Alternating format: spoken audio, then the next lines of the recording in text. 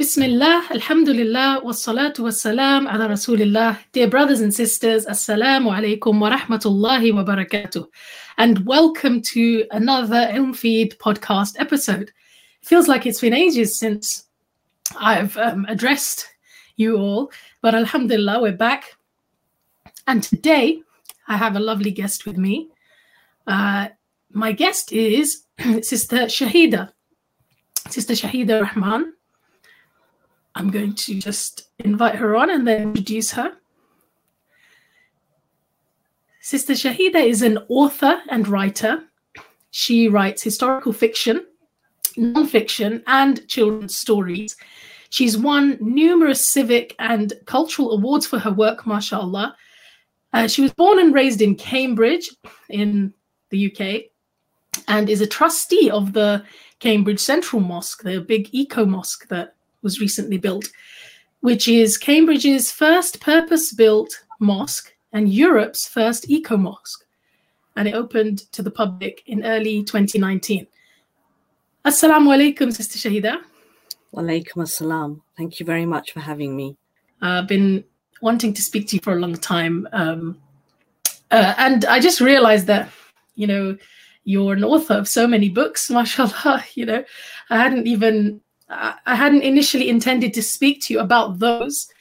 So you're a lady of many talents, mashallah.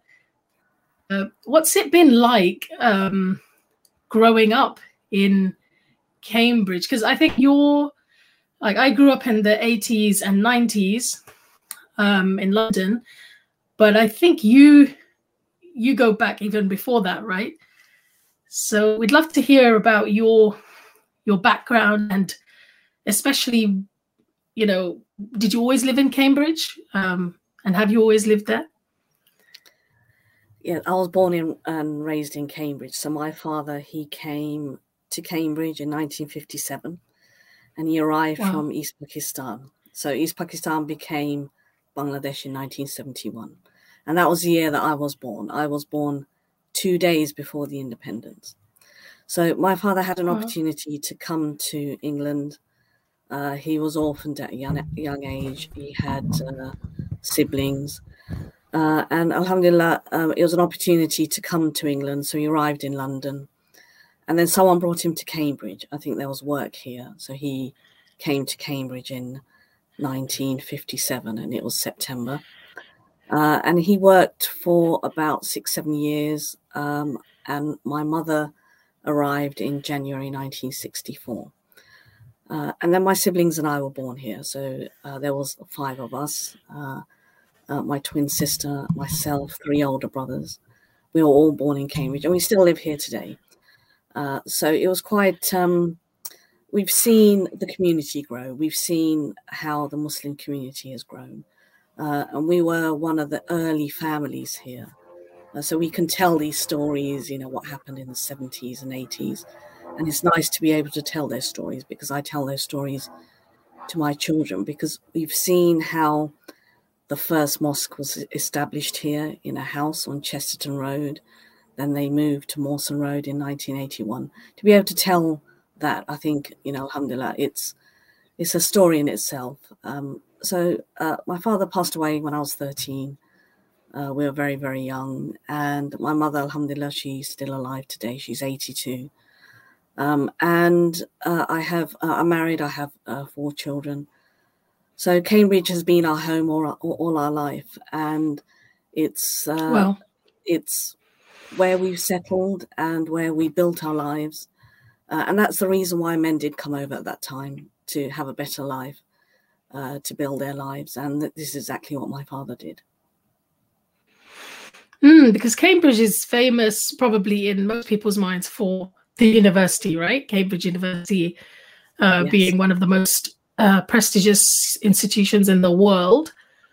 And most of the time, I kind of imagined that Muslims were mainly in the really big cities, like Manchester, Birmingham, London, and those sorts of cities, right? In England, at least. So I was quite surprised to hear that, right from all that way back, your family had actually made their roots in Cambridge. So what was it like? Like, how would you describe? Because I remember the 80s in London. It was, well, obviously it depends on which kind of area you lived in and things like that. But for us, growing up in kind of our primary school years in East London, and then later on in North London, there was a huge difference between, the lifestyles in both places.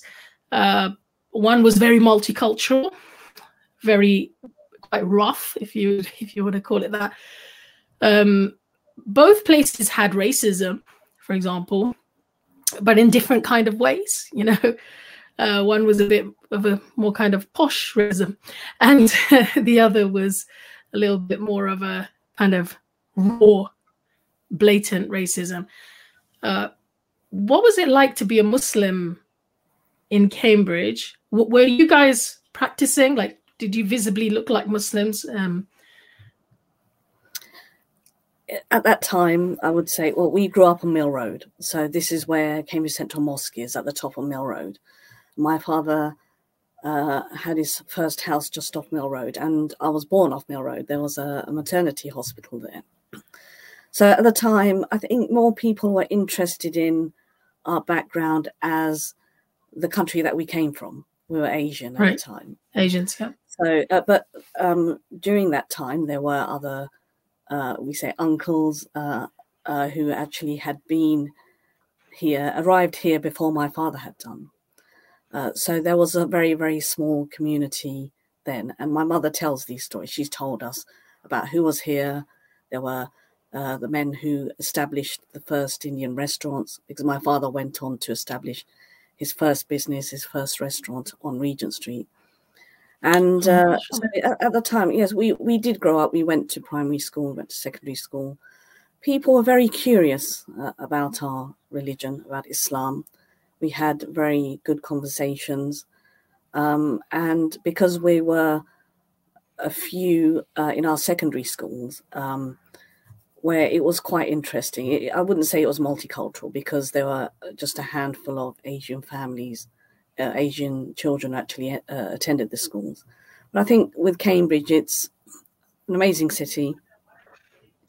But we have to remember that even though it is a university city, there is a two-class divide here. I think a lot of people wouldn't think that. But being in Cambridge all my life and growing up here, I've seen that.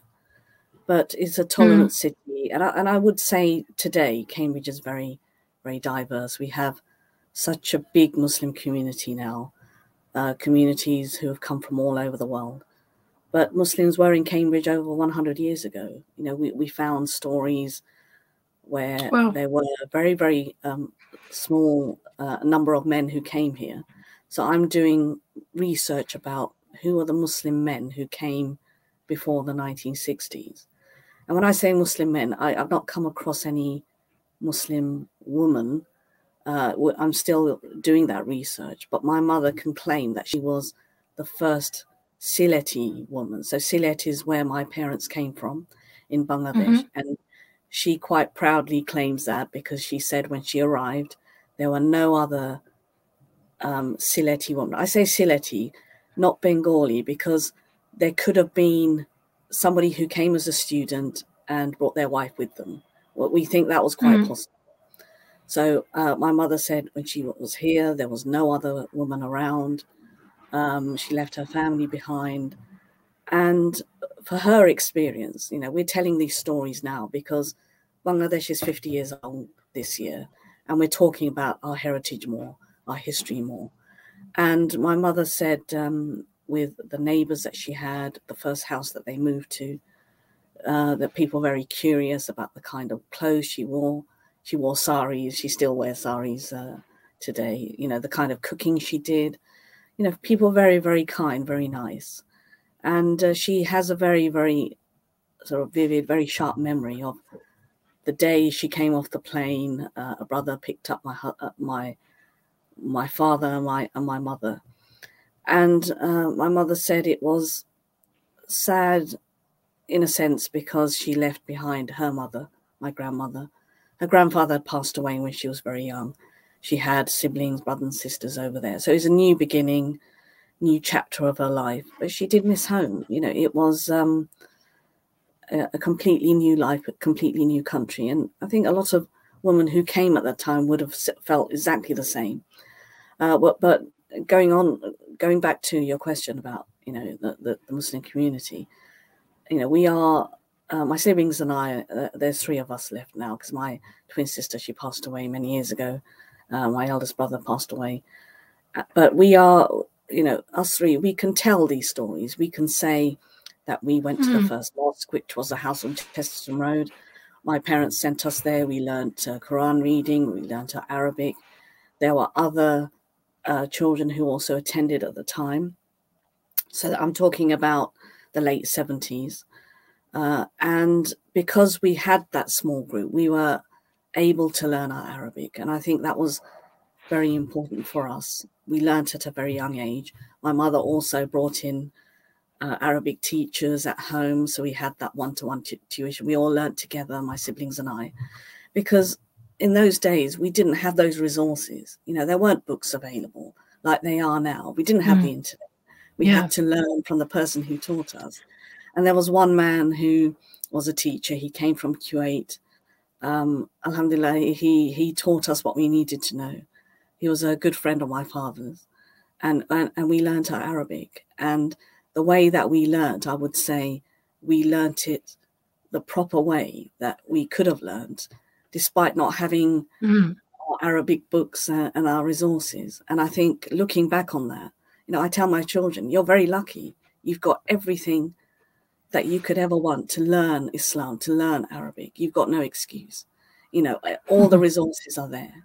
But for us, it was we even learned Bengali, our own mother tongue, to read and write. And again, it was one-to-one tuition at home.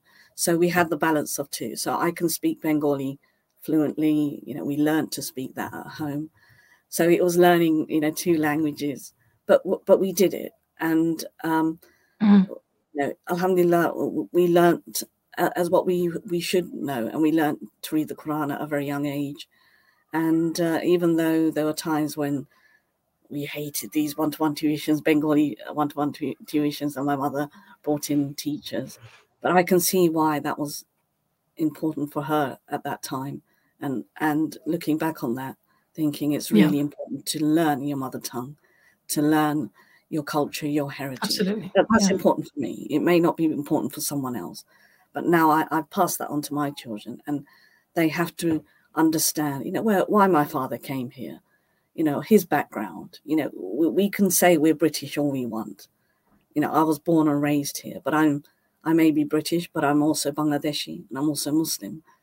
And I would say, you know, I've been asked this question before, what would you say that you are first?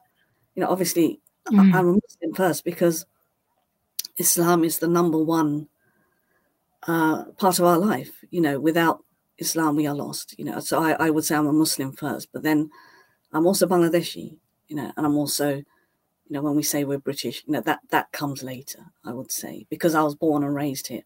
These 3 are my identity, and that would describe, you know, my background, my heritage. So that's interesting, because you just made me think, what order would I put it in, you know?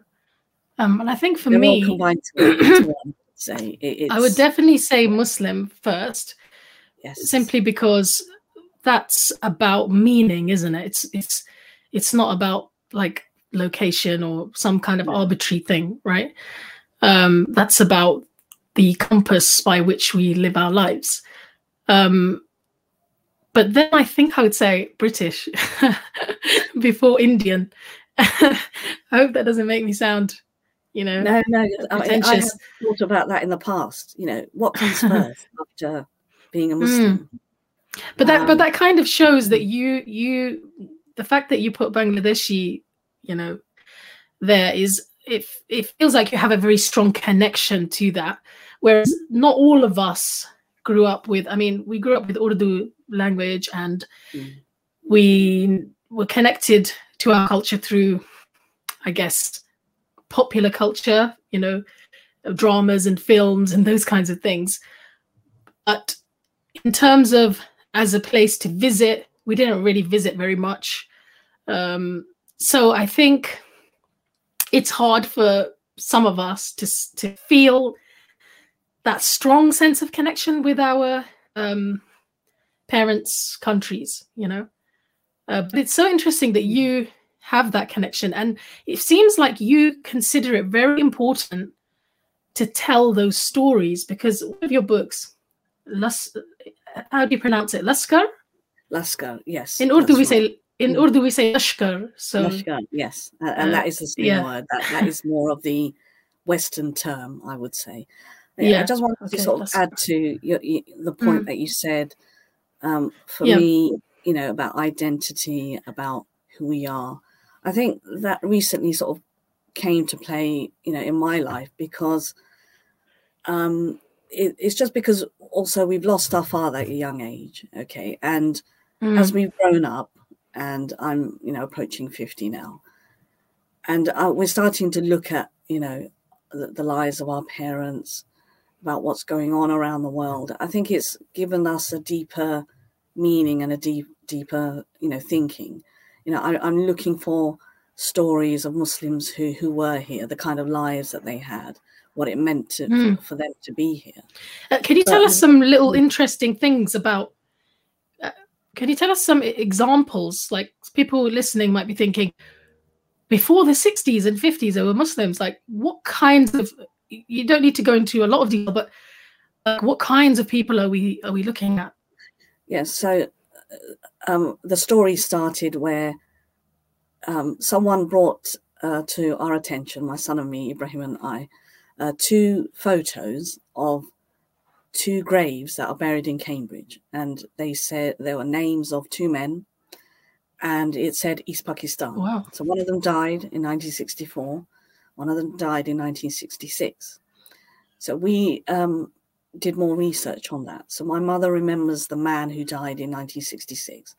He was an ill man, and she remembers someone dying, and then there was a janaza. Okay, so in those days, everyone knew when someone had passed away. So we did further research. So they're buried in a churchyard in Cambridge, the Ascension Parish Burial Ground. And a lot of famous people apparently are buried there, you know, past historians. Quite interesting to find why we had 5 Muslim graves in a corner of that cemetery. And we discovered there was a 23-year-old Cambridge University student from India. He died in 1923. And we found that absolutely fascinating. He was ill. He didn't get to complete his studies. We found details of, you know, his parents. His surname was Talukdar. And that's a very old sort of surname to come across. Can you say it again? Talukdar. So, you know, it's... And is that a Bangladeshi surname? No, it's India. So he came from India.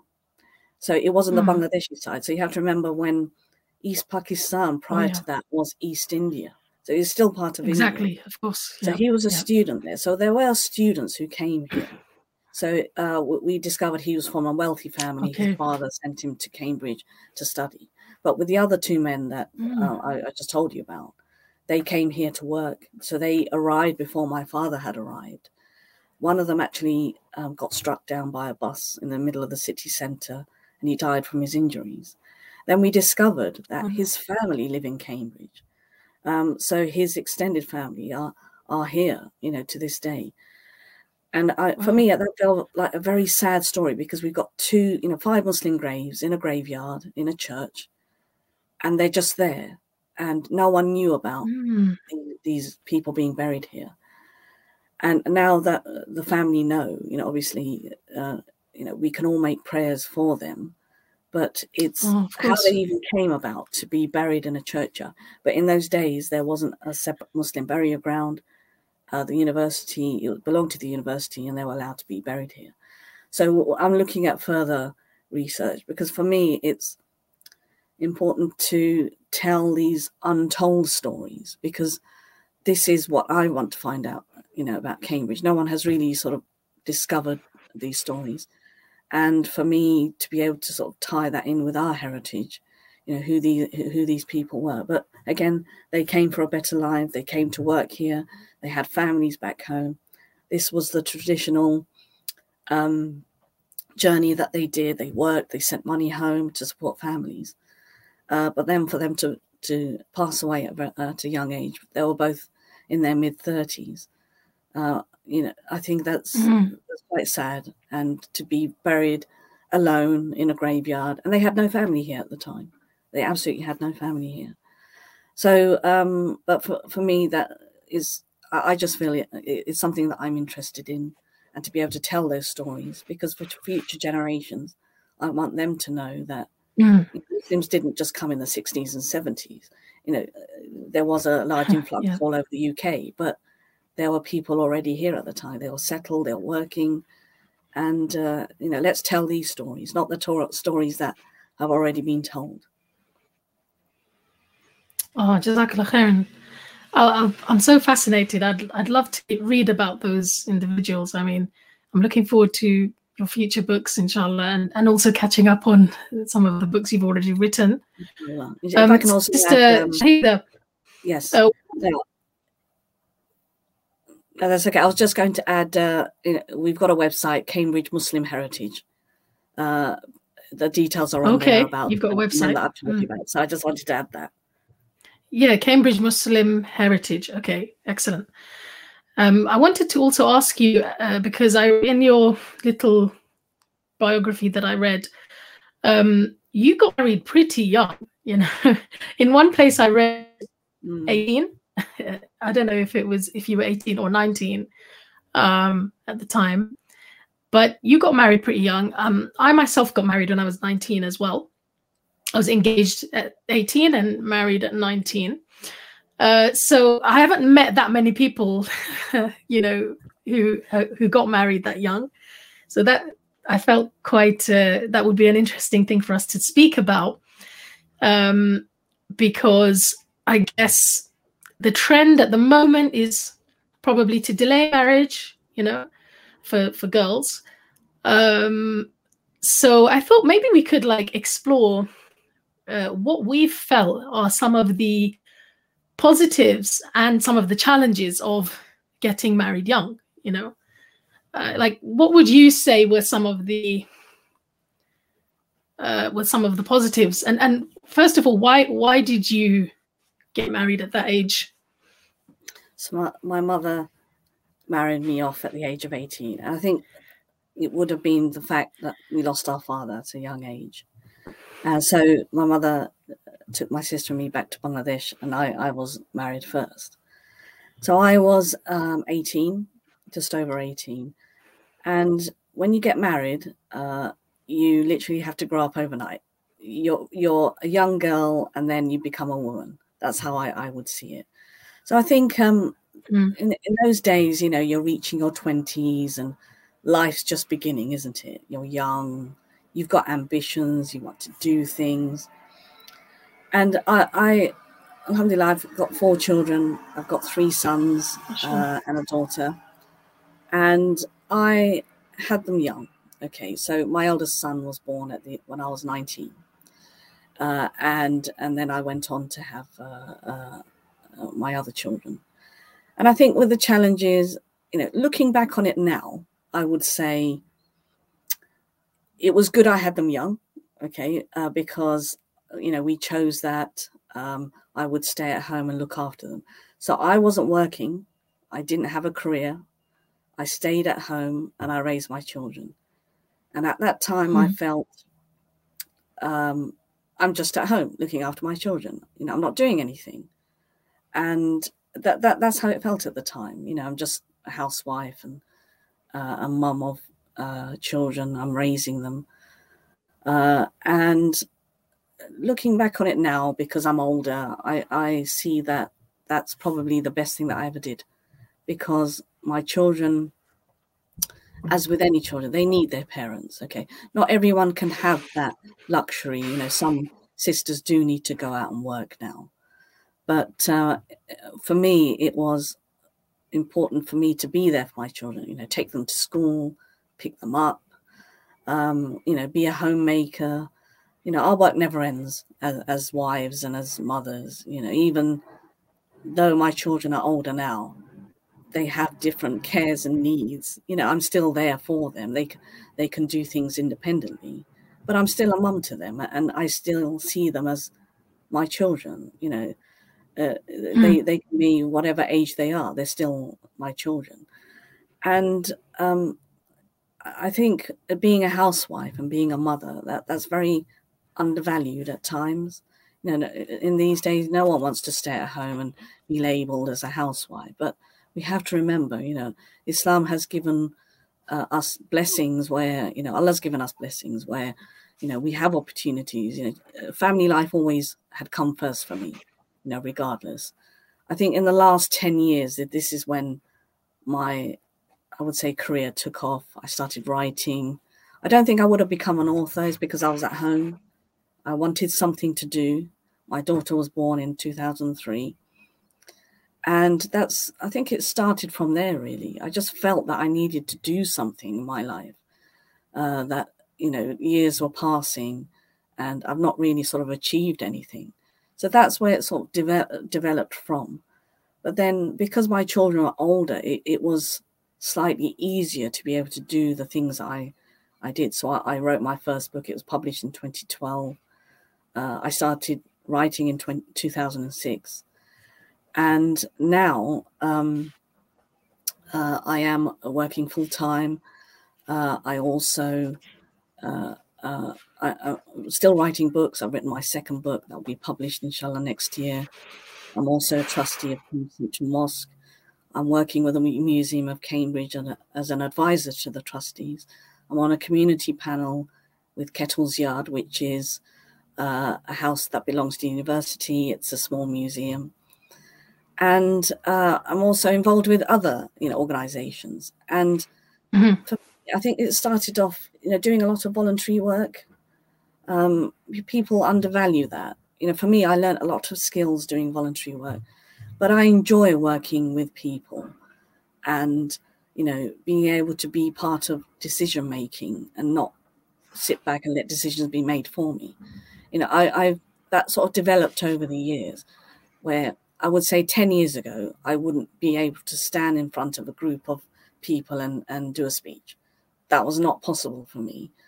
I was shy. I needed that confidence to be able to do that. 10 years on, alhamdulillah, I've done that. I learned to do that myself. Alhamdulillah, there have been people who've supported me in my work. But, my children have also been part of that journey. My husband's been part of that journey. Taking me places if I needed to do a book launch, giving me that support. My son's been there. He's helped me with my social media side.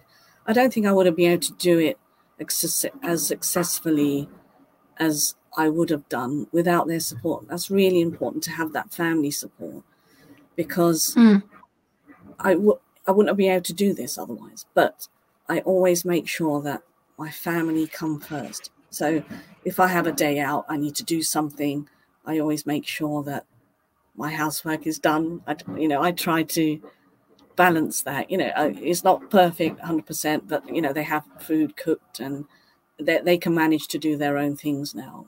Everyone does their little bit. And but when they were younger, I don't think I would have been able to do all this. Having young children at home, their needs are different. Yeah. So, there's pros and cons. Okay. But for me, alhamdulillah, I can say that worked for me. I still, I'm approaching my 50s. People say I'm still young. Sometimes I feel mentally old. The things that I do get tired of it. Sometimes I sit back and I think, why am I doing all this? It's a lot of work I've taken on. But then I enjoy that. I like to keep busy.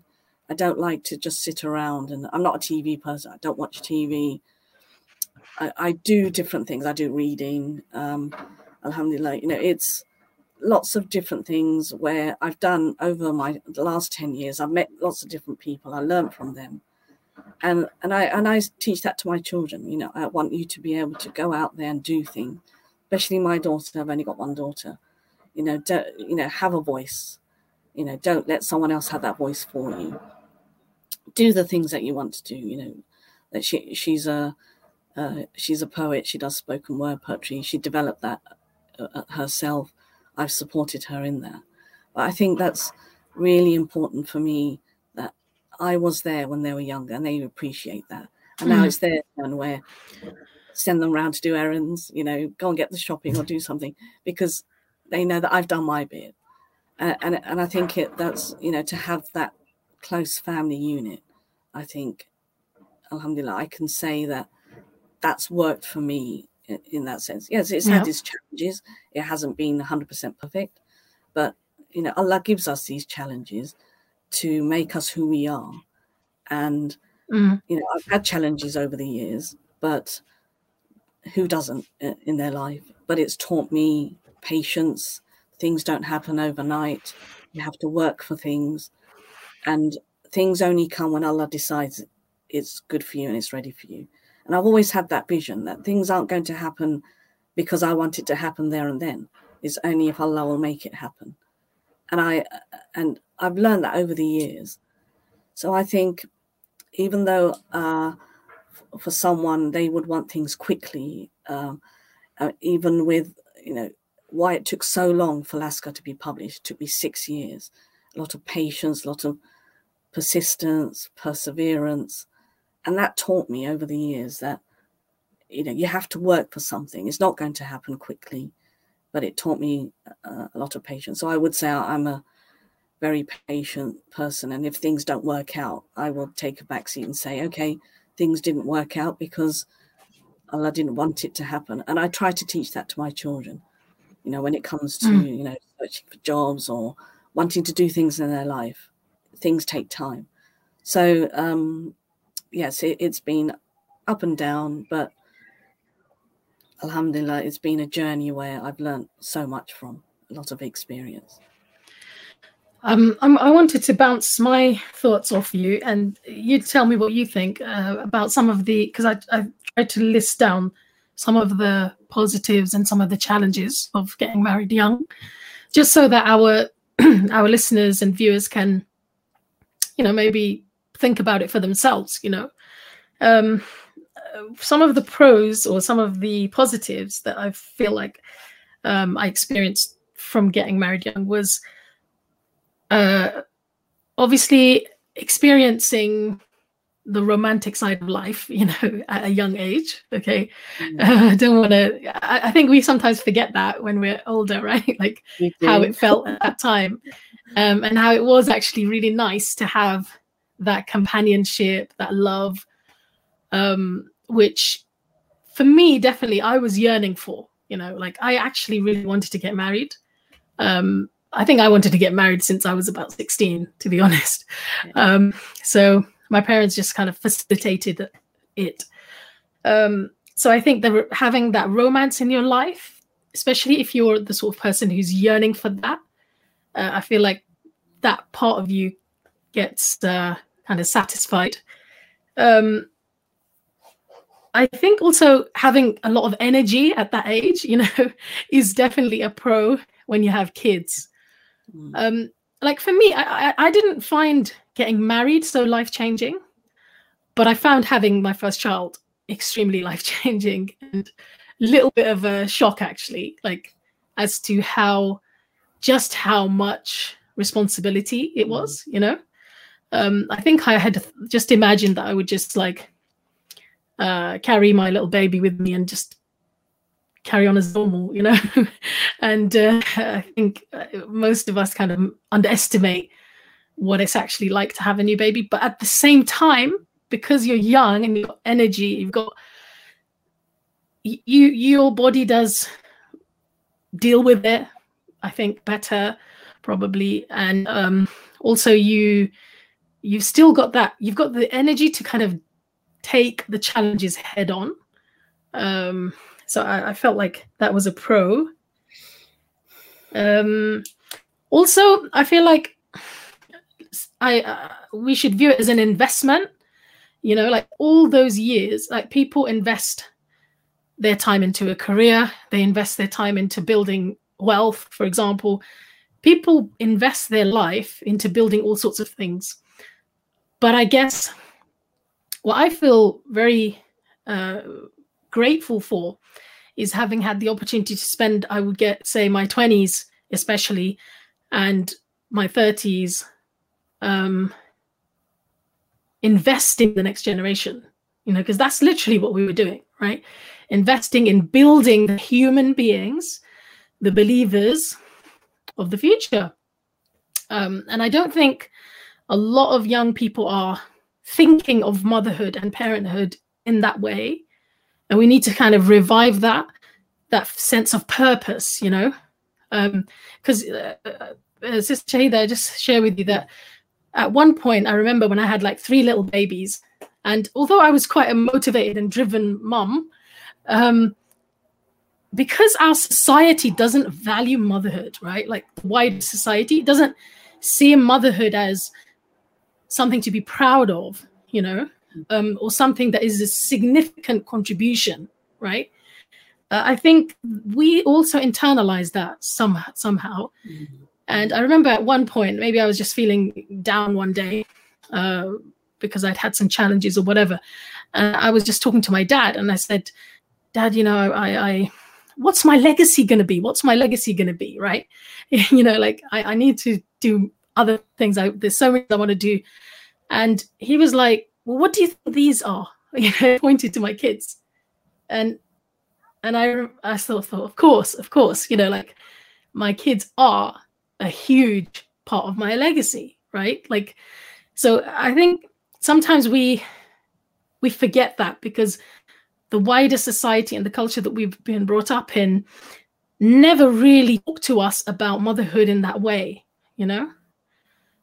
So I would say one of the pros is that it's a huge investment, and you will reap, inshallah, the fruit of that investment, not just in this life later on, but inshallah in the life hereafter and generations to come. And I think the other thing is that having so much responsibility at such a young age makes you just a SWAT team. It turns you into a SWAT team, right? Like you're literally able to, you value your time. SubhanAllah, like I don't think I ever valued my time like I did once I had kids, especially. Mm-hmm. And you realize how much time you used to waste, I think, as well. But then it makes you into this person who can manage lots of things, like you're saying, like while my kids were young, I used to write as well. That was like, I see sisters finding so many innovative ways of doing or expressing their talents around their kids, or with their kids even, and I think that's a great thing. And that's a great, almost like skill that you develop if you get married young. In terms of the challenges, and also I think, you're quite protected as well. I think, again, we forget what it was like as a teenager, in a culture that's constantly bombarding you with romantic music, love songs, images and, all of that, films, how, you can become kind of lost. You can get attracted to the wrong sort of thing. But there's a certain type of calmness I feel like marriage brought, to me as a hormonal teenager.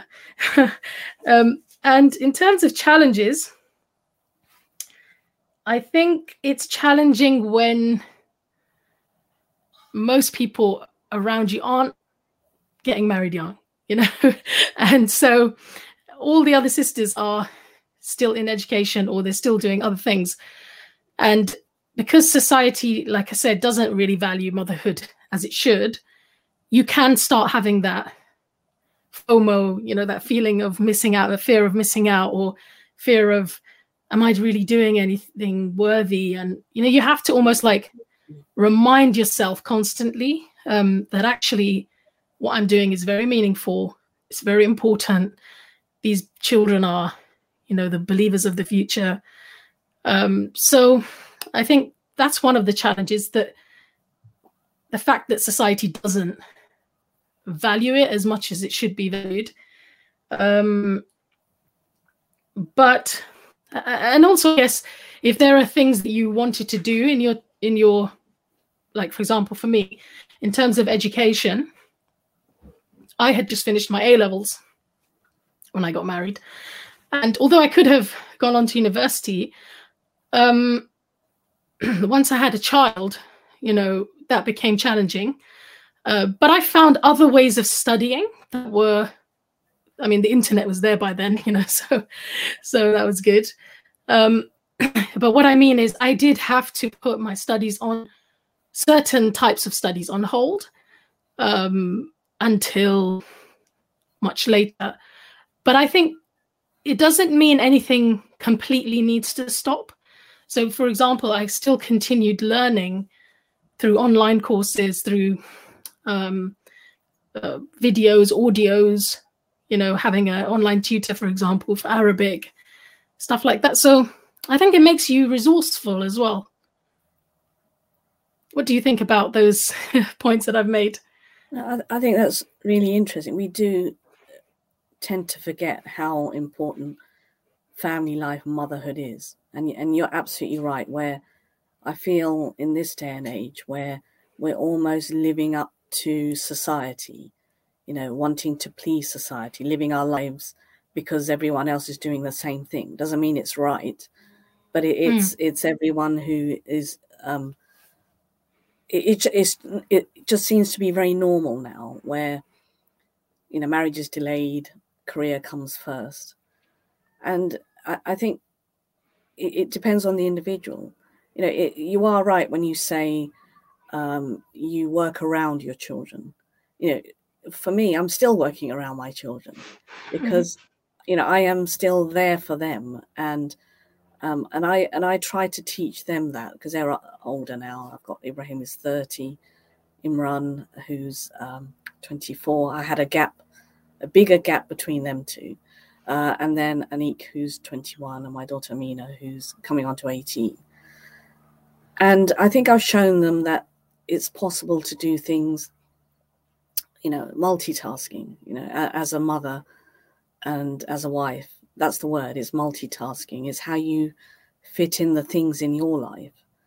But, are we doing it for our own satisfaction, or because other people are doing it, or it's because this is what society is telling us? Things have changed since 20 years ago. To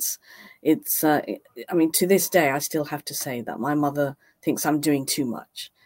And she would say to me, "Oh, stop doing this because you need to be at home looking after your children."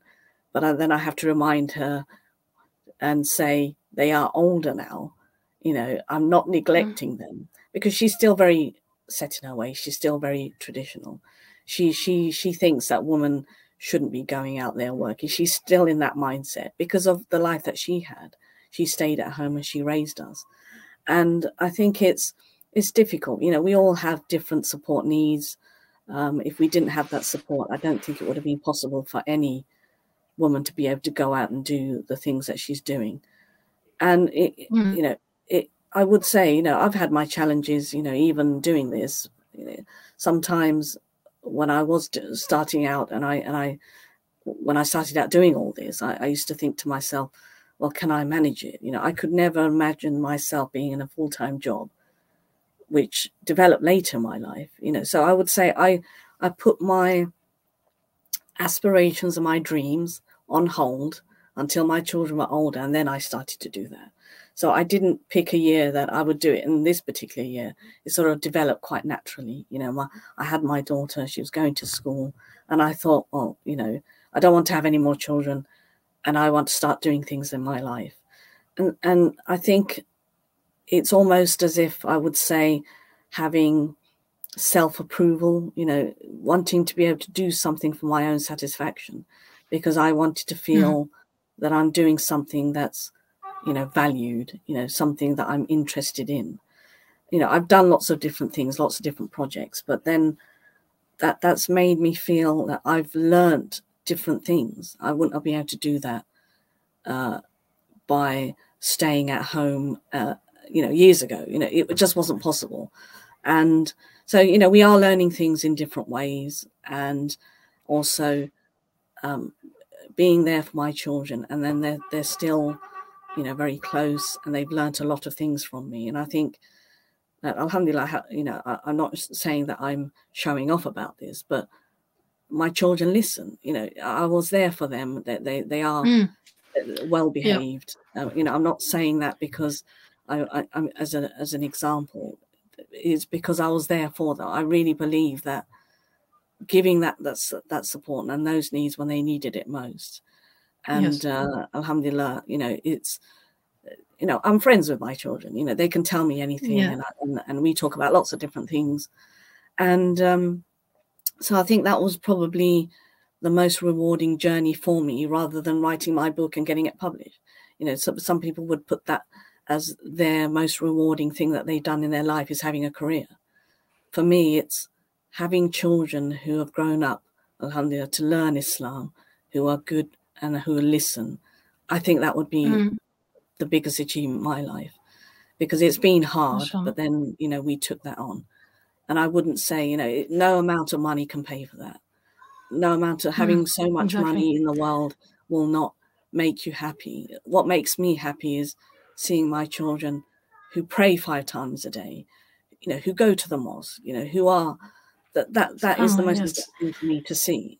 And, fast when it's Ramadan, and they do the things that they should be doing, and having that balance of, yes, having their social life. Of course, they're going to have that.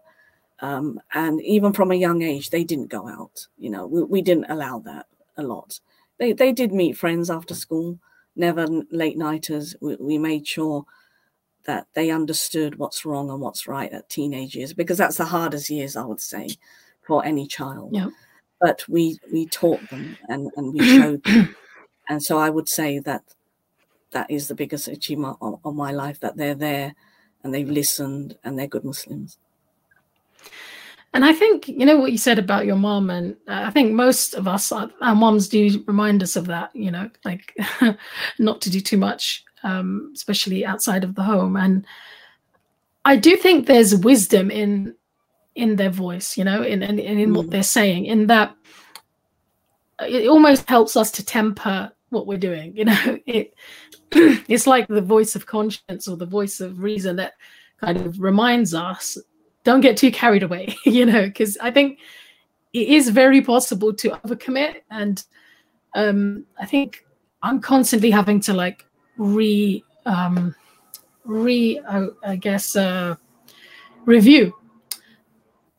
Am I doing too much? What can I let go of? What's my maximum? I'm not going to do more than this.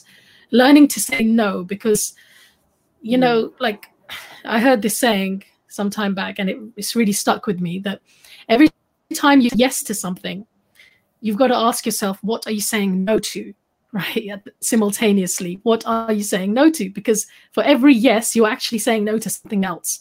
So if you can get really clear on what you're saying no to, I think that really helps. So if I'm going to add one more thing onto my plate, does that mean that I'm now going to be saying no to time with my husband, for example? If I add something else, does it mean I'm saying no now to that thing I used to do with my daughter every week, that I can't really get back, right? So I think it is really important that we see the words of our elders as a tempering force, in our lives. I just want to add to that. I think, if we can do it, that's fine. No one's saying that you can't. Can you manage it in your life? Is it going to have an effect on other things that you do? I've taken a lot of things on, and then I would say the first thing I think about is, have I got time to do this? Can I fit it in? It's not going to change the stuff I do at home, because I will continue to do that at home, because I've got more help at home with, my daughter's helping me to do things, and the boys do things every now and again. That really helps. If they didn't do that, then I would have thought, well, I can't do this because I'm having to do more work at home. So I think, it is, I would say, we do, listen to our parents. They're from a different generation. Their lives were different, how they grew up. Mm-hmm. And I think it's good to be reminded of that, to zone in and sometimes we lose focus. Well, we can say that. Mm-hmm. And it's good to get back into the focus. But one thing we do have to remember is that, Islam is the most important thing in our life. And, we do face challenges every day. Can you say that again? Sorry. One thing we have to remember is that... One thing we have to remember is Islam is the most important thing in our lives. And sometimes we tend to forget that in the things that we do in our daily activities. And even when we're doing our 5 daily prayers, for me, I make sure that whatever I do it around my prayers. I think I work from home full time. That came about because of the pandemic, what we all experienced. That was worked really well for me because I can get up early. Yeah. I can do my hours. I can do my prayers on time. I can cook in between, put the washing out, these things around my work where we never thought it'd be possible. But they really mattered to me because when I was working in the office, it was always thinking about when I come home, what do I do first? Get the cooking on. We got clothes in the dryer, or if the boys are at home, they would already done that, those kind of things. And I don't, I think over the years, I've never put work on my husband because he had a full-time job, because I made sure that, he was the sole earner. I would do the other things where he can just go out and do his job. And that's still with us today. Okay. I think it's as you grow up, you sort of, it's more of you're there and you're still doing the things that you're doing. You've got the children to help you. But I've still done things over the years at home. I think I've taken on that by myself for many, many years. I know there are some husbands who help their wives, but I think, he does gardening. That's the only thing I would say, the garden is his, you deal with that. But it's just because of how we grew up and with the children, that's the role that I took on, being a housewife, being a mother. That would be my role. And then he would go out and work and bring in the money. And why would I want him to do extra work when he comes back from a whole day doing a hard job? And that is still like that today. But I'm happy with that because I've learned to have that balance. It's taught me different skills. I can multi-skill.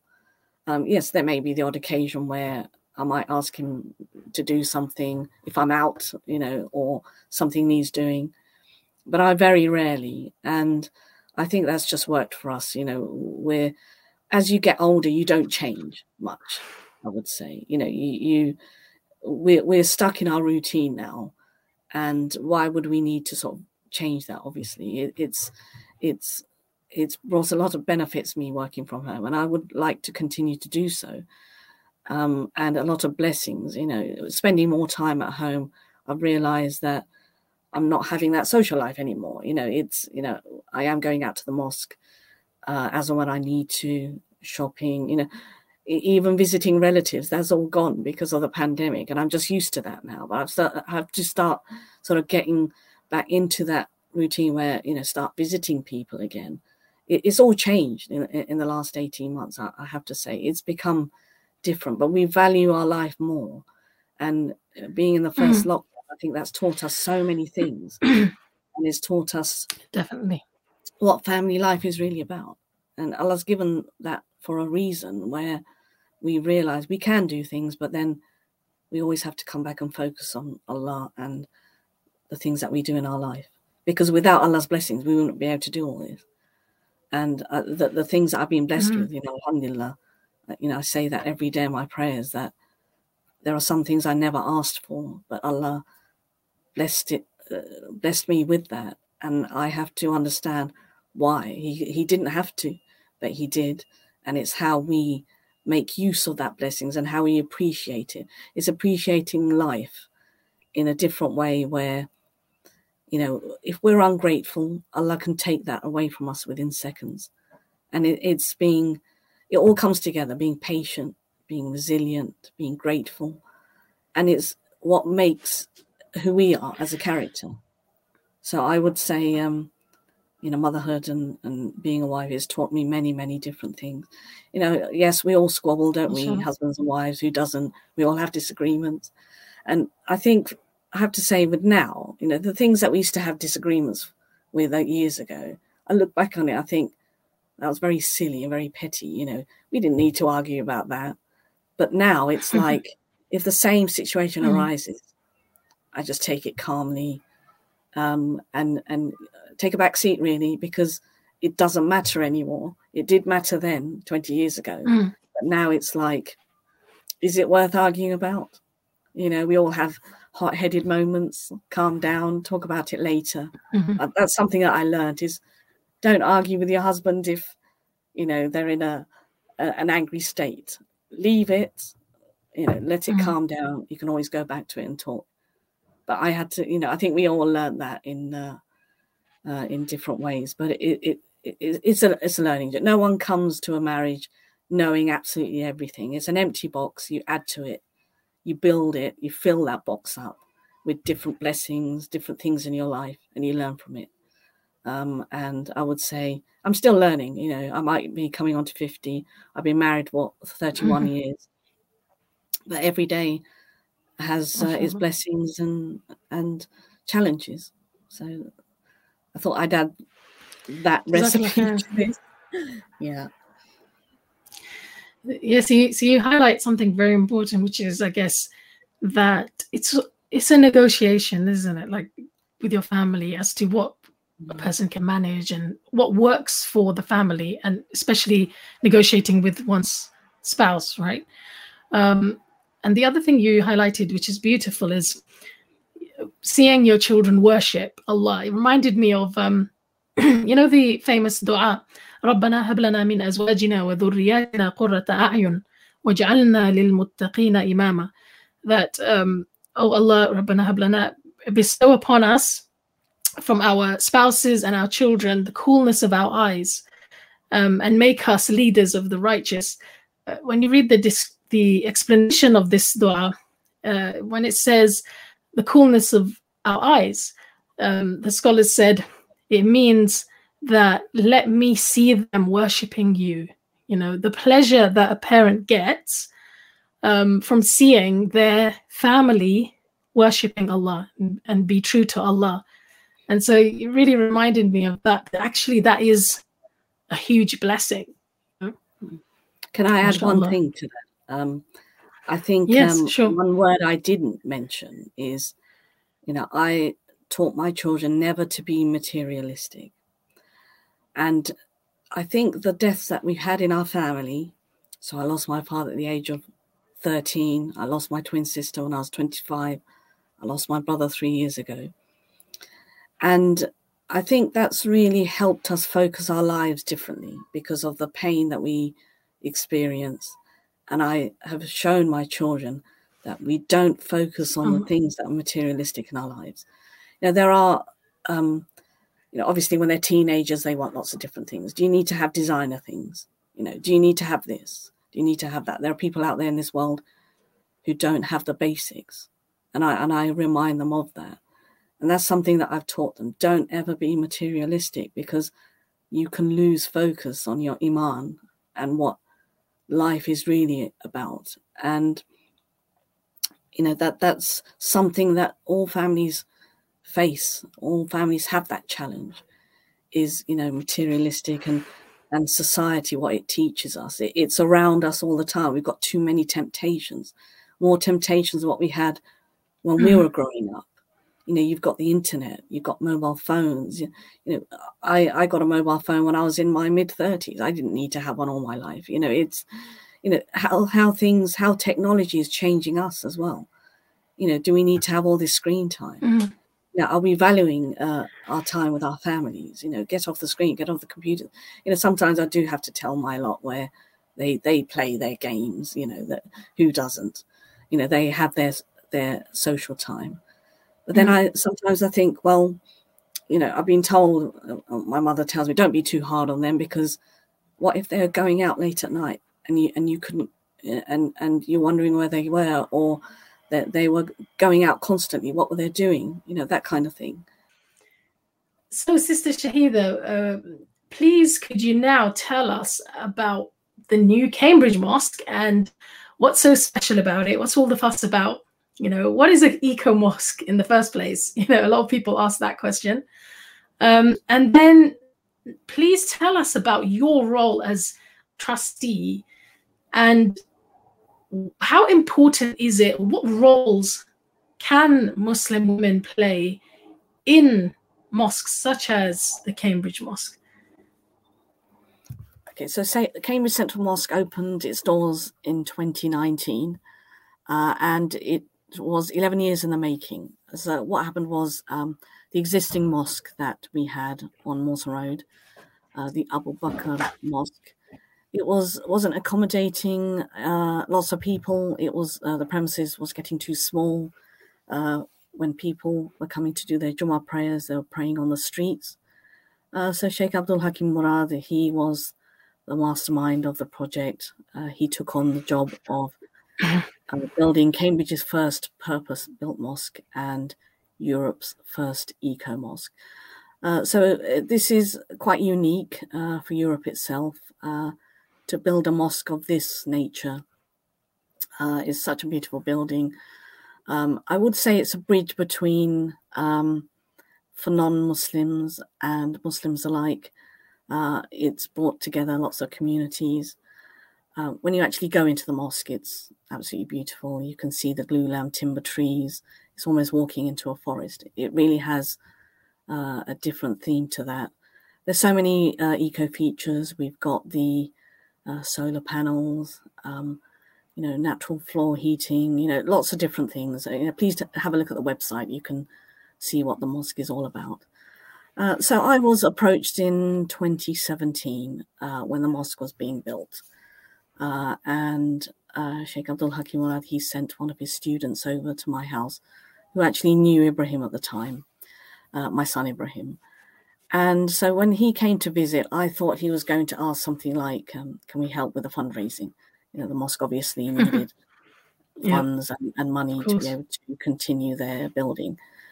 And it came as a total surprise to me when I was asked, would I be interested in becoming a trustee of the mosque? So at the time I had no hesitation. My husband was there at the time and he said, just go for it. You don't need to think about this, just do it. And I think at the time I didn't realize how big a project this really was, that the attention the mosque would have and actually, did have. I don't think it occurred to anyone at the time. It was still being built. So I saw, the stages of it being built and the development. And it opened its doors in 2019. So I've been part of the board, and I am one of two sisters, female trustees of the mosque. So we have another sister who's based in Turkey. So she came on before I did. But for me to be asked, being a local, being part of the community, I was truly honoured to be asked to be in that position. And I think it's been an amazing journey, amazing experience for myself. And I think our mosque has actually shown it's a true example of sisters being involved in decision making. I think generally with mosques over the years, up and down the country, they have been very male dominated. And sisters have always felt that they've been sort of pushed out. They want to be able to be part of decision making and be part of the mosque. And our mosque is a true example. There are mosques in the UK where they do have other female trustees. So for me, it's been a very interesting journey. It's been a journey where I never expected to, happen in my life, to be part of that. And I want to be able to encourage other sisters, to be part of decision making, to be part of the mosque. We have so many visitors, every single week. It's been such an interesting journey where I've seen how what is required for a mosque to run, all these decision-making these policies that have to be put in place. It's not just a building where people just go in and do their prayers and then come out. There's just so many different things that are going on behind the scenes. You know, we have to make those decisions. When the mosque closed because of COVID, it was only open for a year, so we had to shut the doors. And, you know, that was quite a very sad time, because I went back 3 months later when it did open. This was last year in July. Felt very emotional, you know, just standing in the prayer hall because of what we've all been through in those 3 months. You know, so many deaths, you know, so many people having the disease, you know, what it's taught us in our lives. And I really did miss the mosque. It was, for me, it's a place where I can go to, where it's very calm, very serene, get away from our busy lives and retreat. I would say that is my place of retreat, you know, actually being in the prayer hall, because sometimes we do tend to forget, you know, what we're supposed to be doing here in the first place. What I do find is, you know, sometimes it's when we are in the place of prayer, and we do have to respect that. But, you know, we do tend to sort of always check on our phones. You know, we're sitting, waiting for the prayer to start. And do we need to be doing that in the mosque? That's taught me a lot of resilience, a lot of patience, because I think, you know, we need to put this away. You know, we're in a mosque. We come here to pray. Why are we praying? You know, we need to give our true focus to Allah. We're not here to look at the beautiful decorations and yes, of course, you know, we are in awe of that. But sometimes we do sort of tend to forget that it's a place of prayer. So for sisters, you know, we do need to see more sisters coming forward. You know, we do need to have that more of a connection and more sisters being confident and encouraging them. You know, for me, it wasn't a journey where I knew all the answers to everything and I brought all the skills to that role. You know, not at all. You know, I'm still learning. It's been 4 years. And the skills that I have learned. And I think prior to that, it's the work that I've also done in the past that helped me to achieve this role. And I think that was one of the reasons, being part of the community. They needed someone within the community. You know, I won't be there forever, obviously, but we would like to see, you know, other sisters be involved and feel to be part of that. And I think that's probably the best thing that ever happened in my life. You know, I never expected something like this. And alhamdulillah, Allah granted that. And, you know, every time I walk in the mosque, I still have to sort of remind myself that, you know, I am part of this mosque. And I can only tell the story where I was literally born off Mill Road. My parents had a home on Mill Road. We grew up on Mill Road. And now I'm part of the mosque, which is on Mill Road.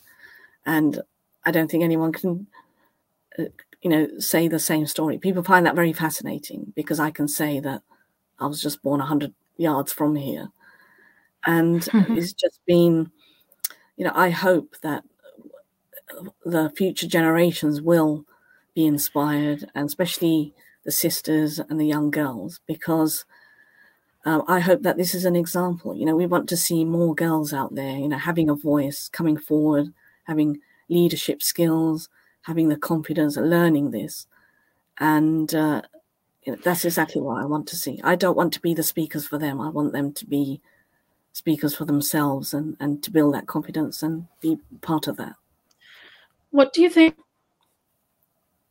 Sister Shahida, what do you think, like, can you give us some specific examples of, apart from the fact, obviously, that each human being brings their skills and their different perspectives, what do the sisters involved with the project or with the masjid, what do you feel that they bring that, had they not been there, would not have been, you know, brought to the table? Well, we have lots of female volunteers, and that, you know, they brought all their different skills with them, you know, to be part of the mosque, to help the mosque, especially on a Friday prayer, Jummah prayer, you know, where we do have sisters helping out. And I think that's been really good. Their commitment, their patience, what they be able to do to help our mosque. So I think in general, it's been good seeing lots of different communities coming together from all faiths, I have to say. It's not just about us Muslims. It's the bridge, the connections that we've had from people of all faiths and non-faiths, where they've actually come to learn about Islam. And our sisters as well, where sisters we've never seen before, they finally felt that they could come and visit a mosque. We have had other sisters where probably in the past not ever felt welcome, coming to a mosque. It's a case with many mosques in the UK, I'm afraid. That's something we tend to not want to talk about, but, the issues are there. Yes. Women have different skills in themselves, let them be part of that decision making, rather than the men just continue to make the decisions on their own, making decisions for the sisters. And I guess I guess because you can empathize as well with female experience at the mosque, you can help make the experience even better, right, for the sisters. Yes, and I don't have the answer to every question, and I'm not saying that I'm skilled in absolutely everything. Mm-hmm. We all bring different skills, to everything that we do. Different viewpoints, different angles. So everyone will bring something unique, something different. So I hope in future years that there will be other sisters who will come forward and play that role. And I think it's important for the mosque being for the future generation. This isn't for us, the mosque. It's for the future generation, is how they live and how they want to be part of that. So I think that's how I see. I see our mosque as our local mosque. I know it's a big international mosque where a lot of eyes, a lot of focus on that. But for me, it's our local mosque. It's a place where I've grown up, seen it develop, be part of that. And alhamdulillah, I couldn't ask for more. It's been an amazing journey. And I've learned so much. We all have our challenges, as I said, in our lives where, we do learn from them. We learn from mistakes. We learn from the things that didn't quite work out. But I hope to continue to, as long as I'm able to, and when my term comes to an end, let's see other sisters come forward and bring something better than what I could have done. That's what I'd like to see. I'll tell you my impression of the mosque when I first came. Apart from the fact that there's a beautiful garden at the front, there's a waterfall, so it kind of evokes that kind of nature, connection with nature, connection with Allah's creation. I think one of the things that struck me was, apart from the kind of architecture, evoking the Prophet's mosque and the palm trees, right, that were kind of the pillars of the Prophet's mosque. Apart from that, the fact that the main prayer hall is one big prayer hall for brothers and sisters, I think a lot of people will be struck by that, which is and because we've gotten used to this kind of misconception, I would say, or feeling that the sisters section of a mosque has to be like completely separate and completely, cut off really from the other section of the mosque. And obviously sometimes that's because of logistics and architecture and all of that. But I think people actually think that it's got to be like that. And people actually sometimes think that there's a men's area of a mosque where women are not even allowed to put their feet into, they almost feel like there's like a religious barrier or something, right? When actually you look at the Prophet sallallahu alaihi wasallam's mosque, it was one big room, right? One massive space, one massive hall, you could say. The women were the back rows and the men were the front rows. There was not even a barrier between them, And I think we've just gotten so used to putting physical barriers that we think that's the norm. And one of the things that I heard the Imam telling us when we were having a tour, he said that the mosque did a consultation with the local community, right, with the women of the local community, to ask what type of barrier they would like, and also with the brothers. And he said that there were 3 types of replies that came out. He said one was people who wanted a complete barrier, a full length barrier, so they couldn't kind of see the men, or the men couldn't see them. Others wanted something a little in between, like something kind of halfway, so that they could see the imam. Like, we forget that the female companions, they could see the Prophet sallallahu alaihi wasallam, they could see the imam when they were in the prayer, and we've gotten used to like not being able to see the imam at all.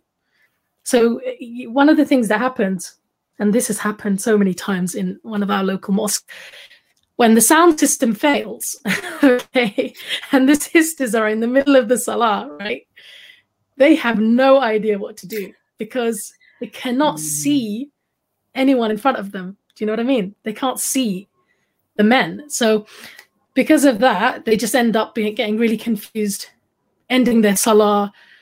I've seen this happen a few times. But actually, the Prophet's mosque, you could see the imam. I mean, this sounds revolutionary, but it's actually not, But yeah, so he said some sisters wanted the half barrier, so they could see, but there was a little bit of privacy if they wanted, And then he said some people wanted no barrier. And so he said that we tried to incorporate all 3 by having these beautiful screens, right, that you've got, which can be moved around. So I really loved that.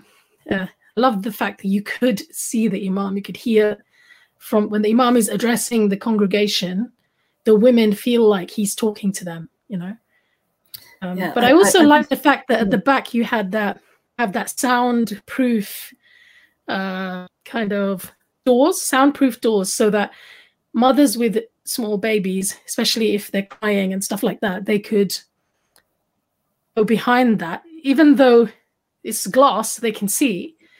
It's soundproof, so they don't feel like they're disturbing, whatever's going on in the main hall, right? So I thought that was beautiful. It accommodates for all sisters. I mean, even when I go in, and I think most of the sisters do like to pray in the main prayer hall behind the screens. So you've got 2 levels of screen, the high level and the level that goes up to just above the waist, really.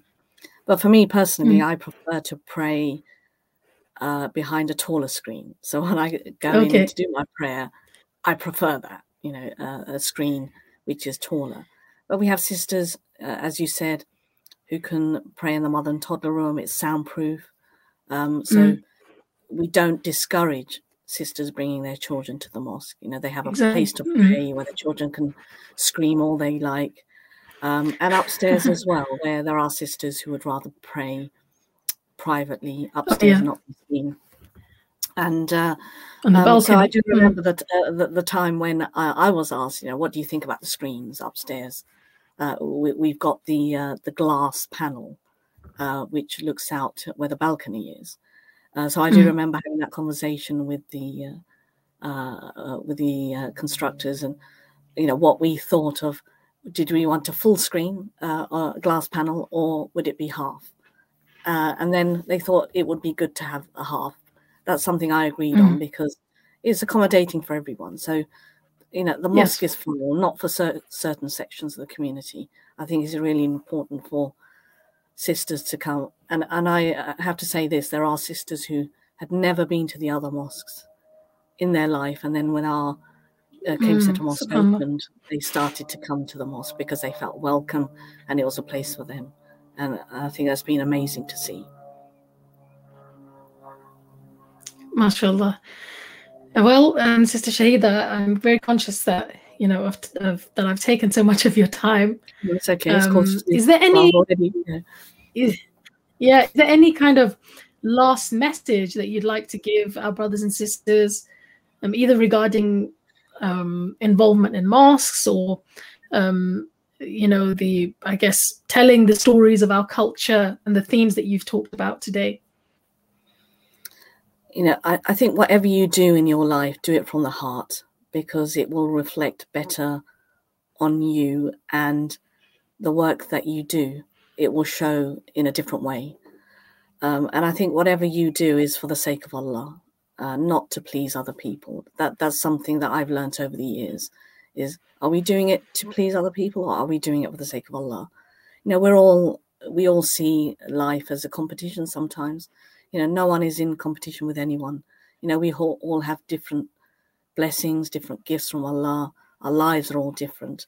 So I think it's doing what you feel is right and what is good for you and your family. And, you know, be part of making, you know, Islam better for the people that we have to work with Muslims and people of all faiths. It's bridging that connection, and it's who we show as we are, you know, how we are seen in the outside world. So it all comes together, and it's all down to your own personal character. So, you know, be part of what you feel you want to do, and, you know, live your life to the full and the best you can. So, you know, I don't have the answer to everything, but it's the experience that I've had in my life where I've learned so many things. Well, Jazakallah khairan, Sister Shahida. I really appreciate your wisdom and your thoughts and sharing all of the experience with us. Please tell us the names of some of the books that people can read that you've written.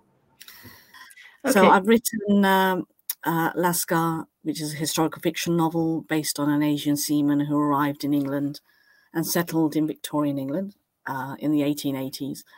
And a set of 3 books in the Rani series. So please check out my website, shahidarahman.co.uk. All the details are on there. Oh, Jazakallah khairan, Sister Shahida. Really appreciate your time. Brothers and sisters, I think Sister Shahida gave us great advice there at the end. You know, she said, you know, it's not about competing in this dunya. As Allah says in the Quran, وَفِي ذَلِكَ فَلْيَتَنَافَسِ الْمُتَنَافِسُونَ, that it's for the pleasure of Allah and striving in Allah's way that the competitors should compete. So, inshallah, let us all strive and see people like Sister Shahida as role models, great role models for us. And with that, brothers and sisters, I'm going to bid you farewell. Please share this episode with somebody new, maybe somebody who's never heard the Ilm Feed podcast. You never know who you might inspire. And please do look up Sister Shahida Rahman, as well as the Cambridge Central Mosque online, and you'll find out more about the Eco Mosque and what exactly an Eco Mosque looks like and what it means. Jazakumullah khairan. Wassalamu alaikum wa rahmatullahi wa barakatuh. Subhanaka Allahumma wa bihamdik. أشهد أن لا إله إلا أنت أستغفرك وأتوب إليك.